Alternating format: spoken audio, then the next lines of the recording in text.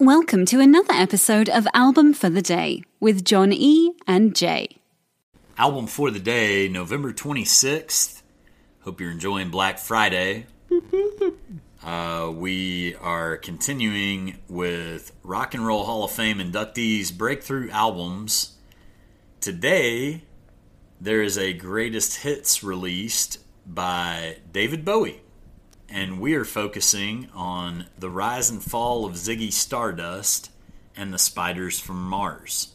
It was recorded July the 9th of 1971, November of 71 through February of 72 at Trident Studios in London. Released June the 16th of 1972 on RCA Records. This is album number 5 for David Bowie. It peaked at number 5 in the UK and number 75 in the US. However, it later, after his death, created a new peak of number 21. Wow.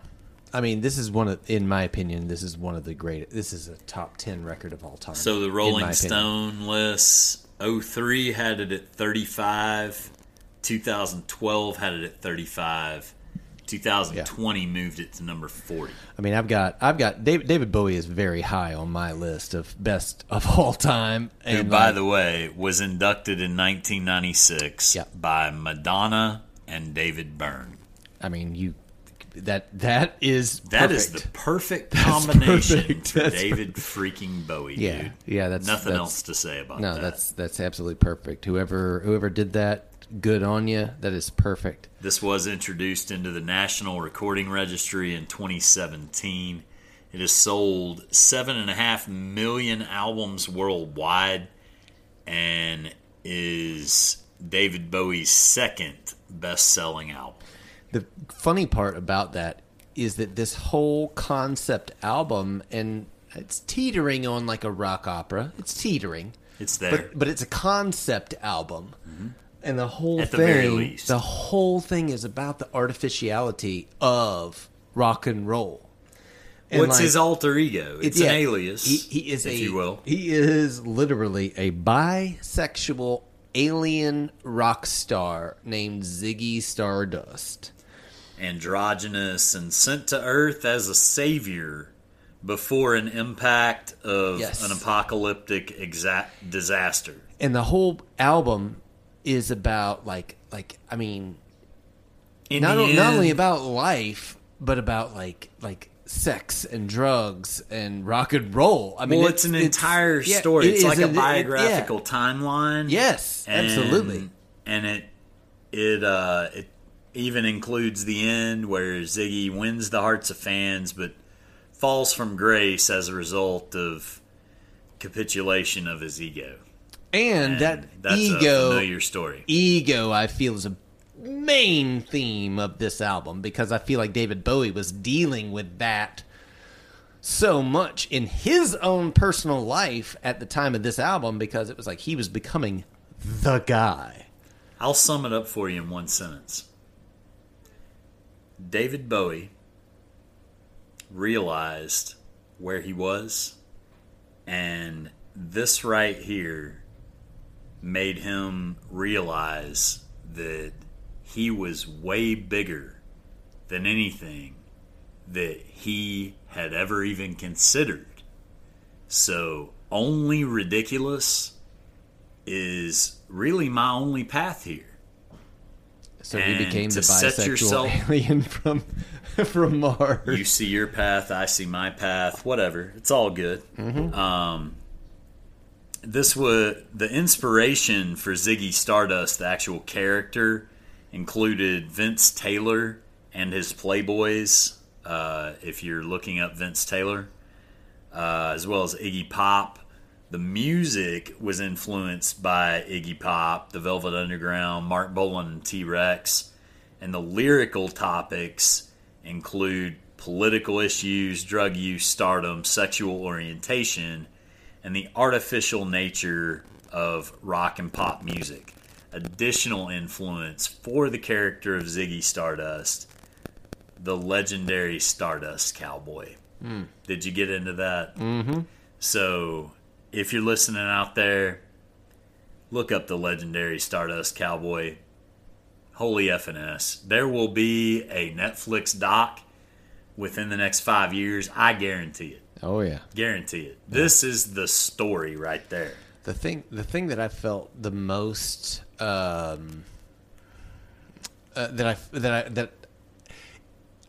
never thought about it until someone pointed it out to me is that David Bowie uses American slang. Like, so he's British. He's one of those British dudes ever. But he uses Americans. He doesn't call it the telly. It's TV. He doesn't say a policeman. He says cop. He doesn't say an anchor. He doesn't say a newsman. He says anchor. Like, there's like all these things that he literally references very distinct American things in this whole album, which goes against the British influence altogether, which puts him even further out from where he was. And on the complete opposite side of that, in 1993, David Bowie himself said, quote, "The idea was to hit a look somewhere between the Malcolm McDowell thing with the one mascara eyelash and insects. It was the era of Wild Boys by William S. Burroughs.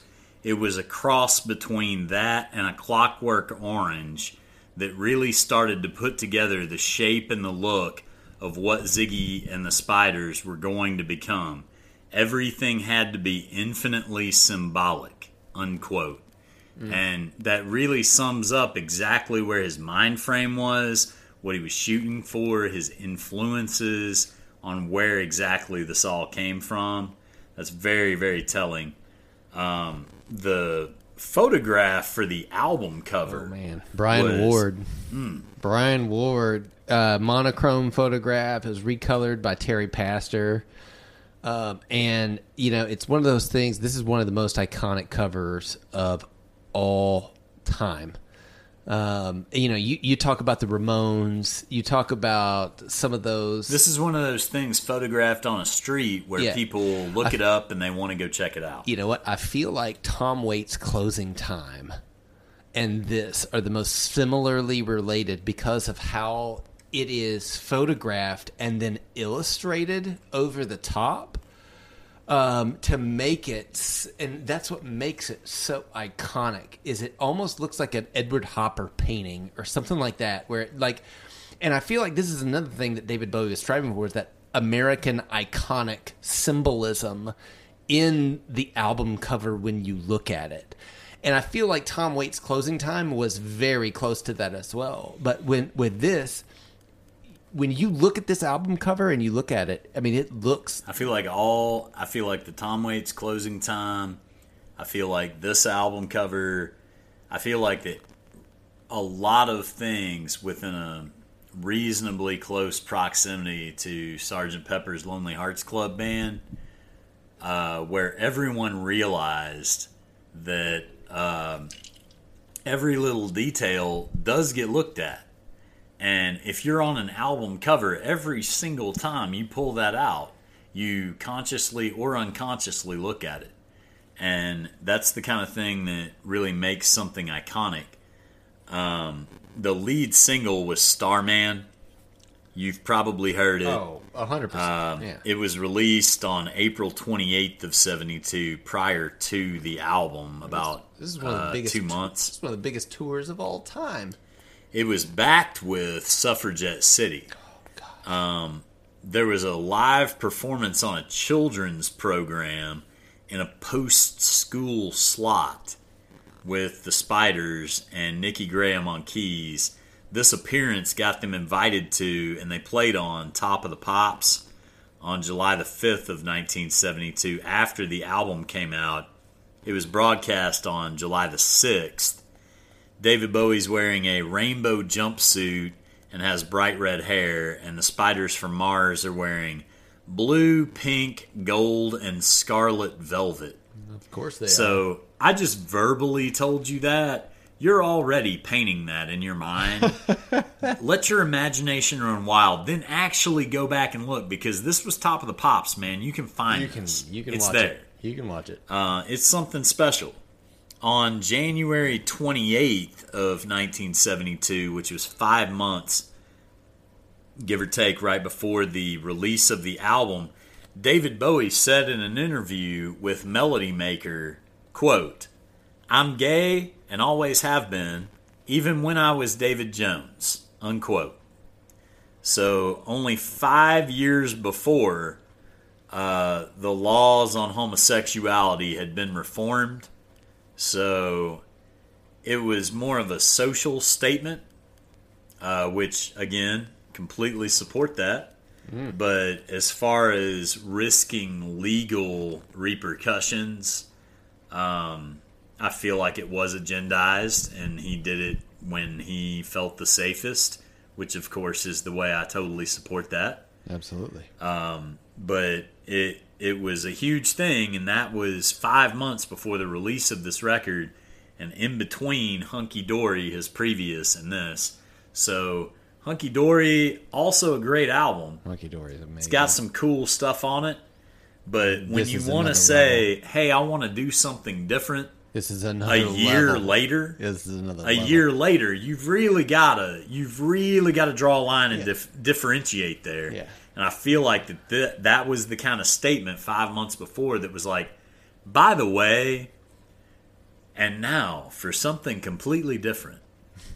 I mean, this is like, David Bowie is one of those artists. He's one of the greatest artists of all time, where he's in that Beatles conversation where it's like, where the Beatles, they changed their persona with every record.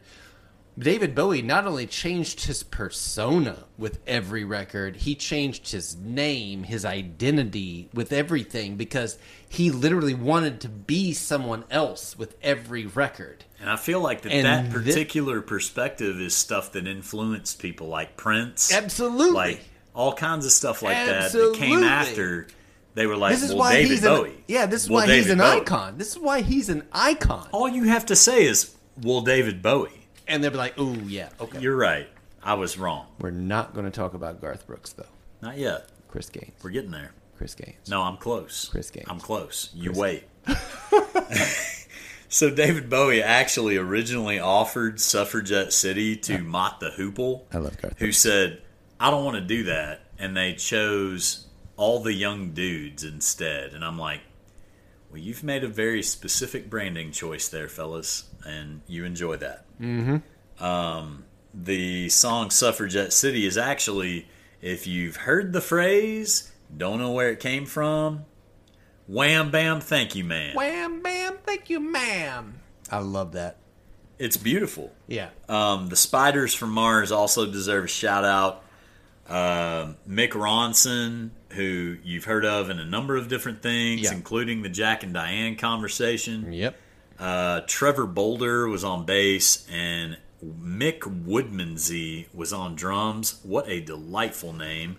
Can't stand you for having it. Mm-hmm. The last thing I'm going to say is the photo for the album cover is so iconic. It was among 10 that were chosen by the Royal Mail in the UK for a set of classic album cover postage stamps. You want to dig deep, you want to get some memorabilia, There you bang go. that one in. All right, well, album for the day today, November 26th, is The Rise and Fall of Ziggy Stardust and the Spiders from Mars by David Bowie. Be sure to follow us on Twitter at album4the day. Give us a follow, subscribe wherever you listen to us. Feel free to email us with your suggestions, and please send us your requests. Thanks for listening, and we will see you tomorrow. Ziggy played guitar. Another day is here, and you're ready for it. What to wear? Check. Breakfast, lunch, and dinner? Check. Planning for what's next and how to save for it? That's where Bank of America can help. For your financial to-dos, Bank of America has experts ready to help get you closer to your goals. Get started at one of our local financial centers or 24/7 in our mobile banking app. Find a location near you at bankofamerica.com/talktous. What would you like the power to do?